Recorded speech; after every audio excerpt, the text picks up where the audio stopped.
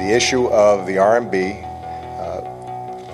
is one that is an irritant not just to the United States, but is an irritant to a lot of China's trading partners and those who are competing with China to sell goods around the world. It is undervalued. I hear the bells down in the canyons. It's snow in New York. Some blue December. I'm gone to the moon. Hello and welcome to Planet Money. I'm Jacob Goldstein. And I'm Chana Joffe-Walt. Today is Tuesday, December 7th, and that was President Obama, you heard at the top of the podcast, talking after the G20 meeting last month. On the show today, the world's biggest economies spend one summer plotting in secret together over French wine how to make the dollar worth much, much less. First, our Planet Money indicator. Today's Planet Money indicator is $700 billion. That is about how much that big tax deal announced today will cost over the next couple of years. So that is $700 billion that will be added to the deficit, despite the fact that everyone in Washington keeps talking lately about cutting the deficit. And just for the sake of comparison, the deficit this year was about $1.3 trillion. So $700 billion is not nothing. It's not nothing. And in fact, we can, in a way, think of this as another big stimulus plan. Of course, nobody in Washington wants to say stimulus right now. But there's clearly an idea here that this plan will give a sort of short-term boost to the economy. It comes mainly in the form of tax cuts. It includes those cuts for high earners that Republicans really wanted. But there are also lots more tax cuts that both Democrats and Republicans seem pretty happy about. And then on top of that, there's some extra spending that's in the form of extending unemployment benefits for another year or so. The CBO has weighed in on much of what's in this plan. And if you think about it as a stimulus, it's sort of a mixed bag. Like extending unemployment benefits, that works very well as a stimulus, according to the CBO. Cutting income taxes, though, not so much. Okay, Hannah. Let's get on to the show. Yes, let's. Okay, so Jacob, you've been coming on with lots of indicators lately talking about the global currency war and how basically everyone in the world wants their currency to be weaker right now. And that's always a little confusing because a weaker currency sounds like a bad thing. But a weak currency means that your country's exports are cheaper in other countries. So the weaker the dollar is, say, relative to the Chinese yuan, the cheaper GM cars are going to be to sell in China. But, of course, the dollar is not getting weaker relative to the Chinese yuan, which is partly because China is keeping that currency artificially weak relative to the dollar, which, of course, is good for China's exports. Now, the U.S. and lots of other countries in the world want that to change. But so far, nobody's figured out how to make that happen, which is not particularly surprising. I mean, the world is a competitive place, and we shouldn't expect the leaders of the planet's biggest economies to get together and drink wine and smoke cigars and all agree to fix the problem. But, Jacob, 25 years ago, that is exactly what happened. And the story of how it happened, how all the strongest economies in the world got together to drink wine and smoke cigars and hold hands, that is the subject of today's show. And this was a secret mission in 1985 we're going to be telling you about. It was called the Plaza Accord. Okay, let's set the stage here. It's the mid-'80s, and the dollar, it's just getting stronger and stronger and stronger and stronger, which is hurting U.S. exports. The American auto industry is really struggling. Farmers are struggling. This whole idea of the Rust Belt is sort of emerging, and Americans are losing jobs. And all the while, the dollar keeps getting stronger. And one man who is watching it happen is Ted Truman. So Ted Truman worked in the 1980s as an economist at the Federal Reserve Bank. And his job, among other things, was to monitor the dollar. So all through the early to mid-'80s, Truman's job was pretty repetitive. Every single week, he'd present the latest economic data to his bosses, and every week it was the same. He'd stand before this board in front of spreadsheets and graphs and say, "The dollar on average has gone up again, and it doesn't look like it's sustainable." Did you get sort of bored of giving the same report every week? No, we try to make it interesting. You do a little dance? A little dance, right, and have a little joke and say we can't explain it, and there's not one other currency in the world, right? So you had other currencies. So you could mix it up with a little bit of yen, a little bit of yen, a little bit of Swiss franc. So you got to say other things about other currencies, but essentially about the dollar, you were always saying the same thing: the dollar's going up. Yeah. So it was a unpleasant period. It was a long slog. So this is a problem that Truman, and for that matter, a problem that the United States had never really faced before. You know, today, we just take it for granted that the value of currencies change all the time. They move up and down like stocks. But up until the early 70s, it didn't work that way. The U.S. was still on a form of the gold standard, and the world's biggest economies, they all basically had gotten together and agreed that they'd keep the value of their currencies more or less stable. They didn't change much. So for Truman, when this was happening, it was sort of a curiosity. It was like a curiosity to be monitored. But he didn't think it would persist. He thought the dollar would eventually lose some value. And when he thought about it, he didn't think there was anything he or the government could or should do about it. But there was another guy in government, and for him, the topic of Truman's weekly meetings, the rising dollar, this was nothing less than an existential threat to the U.S. economy. And this guy had a secret plan to make it stop. And I went around Europe for roughly 3 months, meeting my counterparts, the G7 deputies. It was an exciting period of time.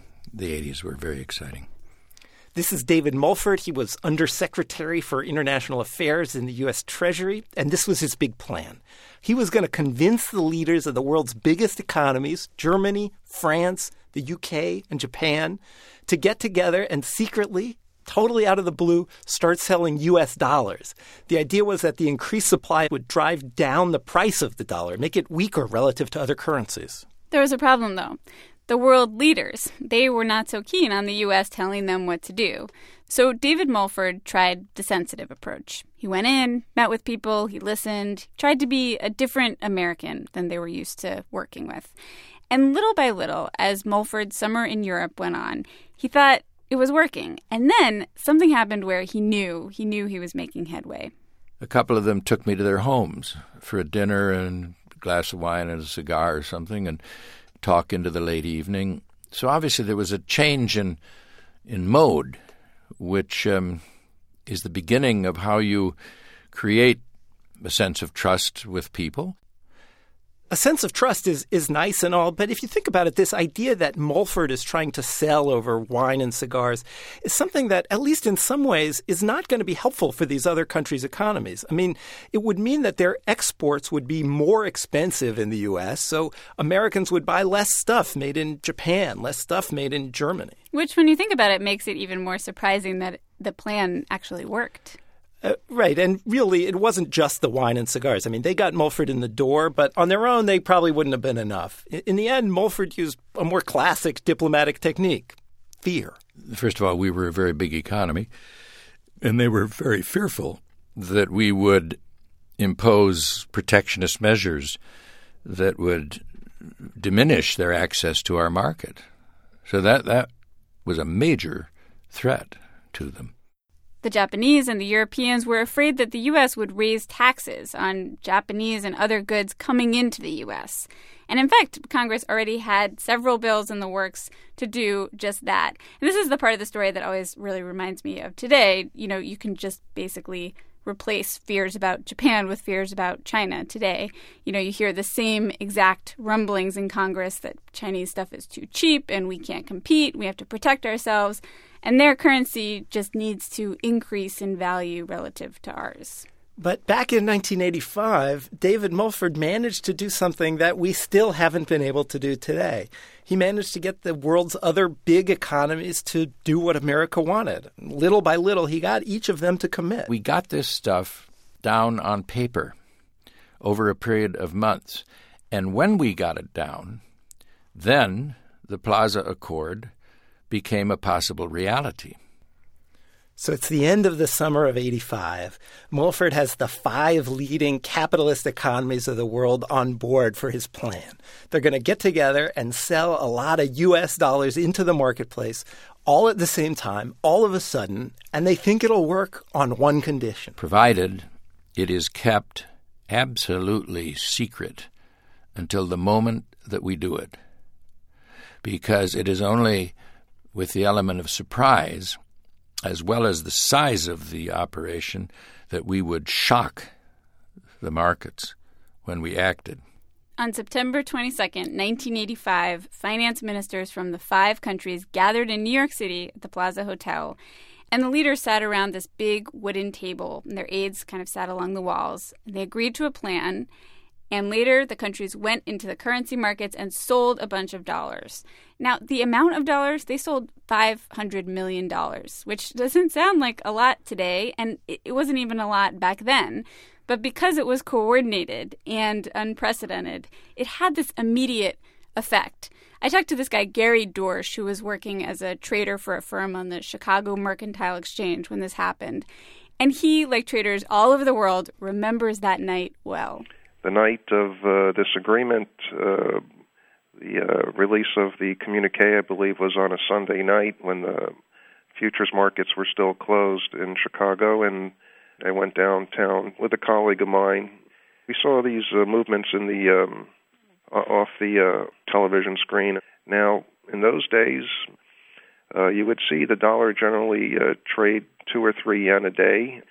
But on this particular day, the dollar had dropped by about 13 yen, which was probably the largest daily move in history ever seen for the dollar yen.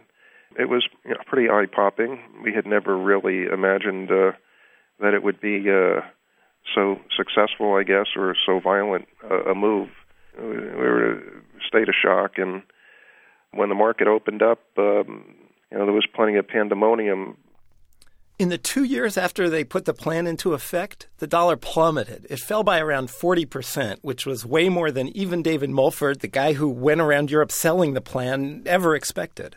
I think that became apparent over time because the depreciation of the dollar, in a way, far exceeded expectations at the time of the plaza and took place super quick.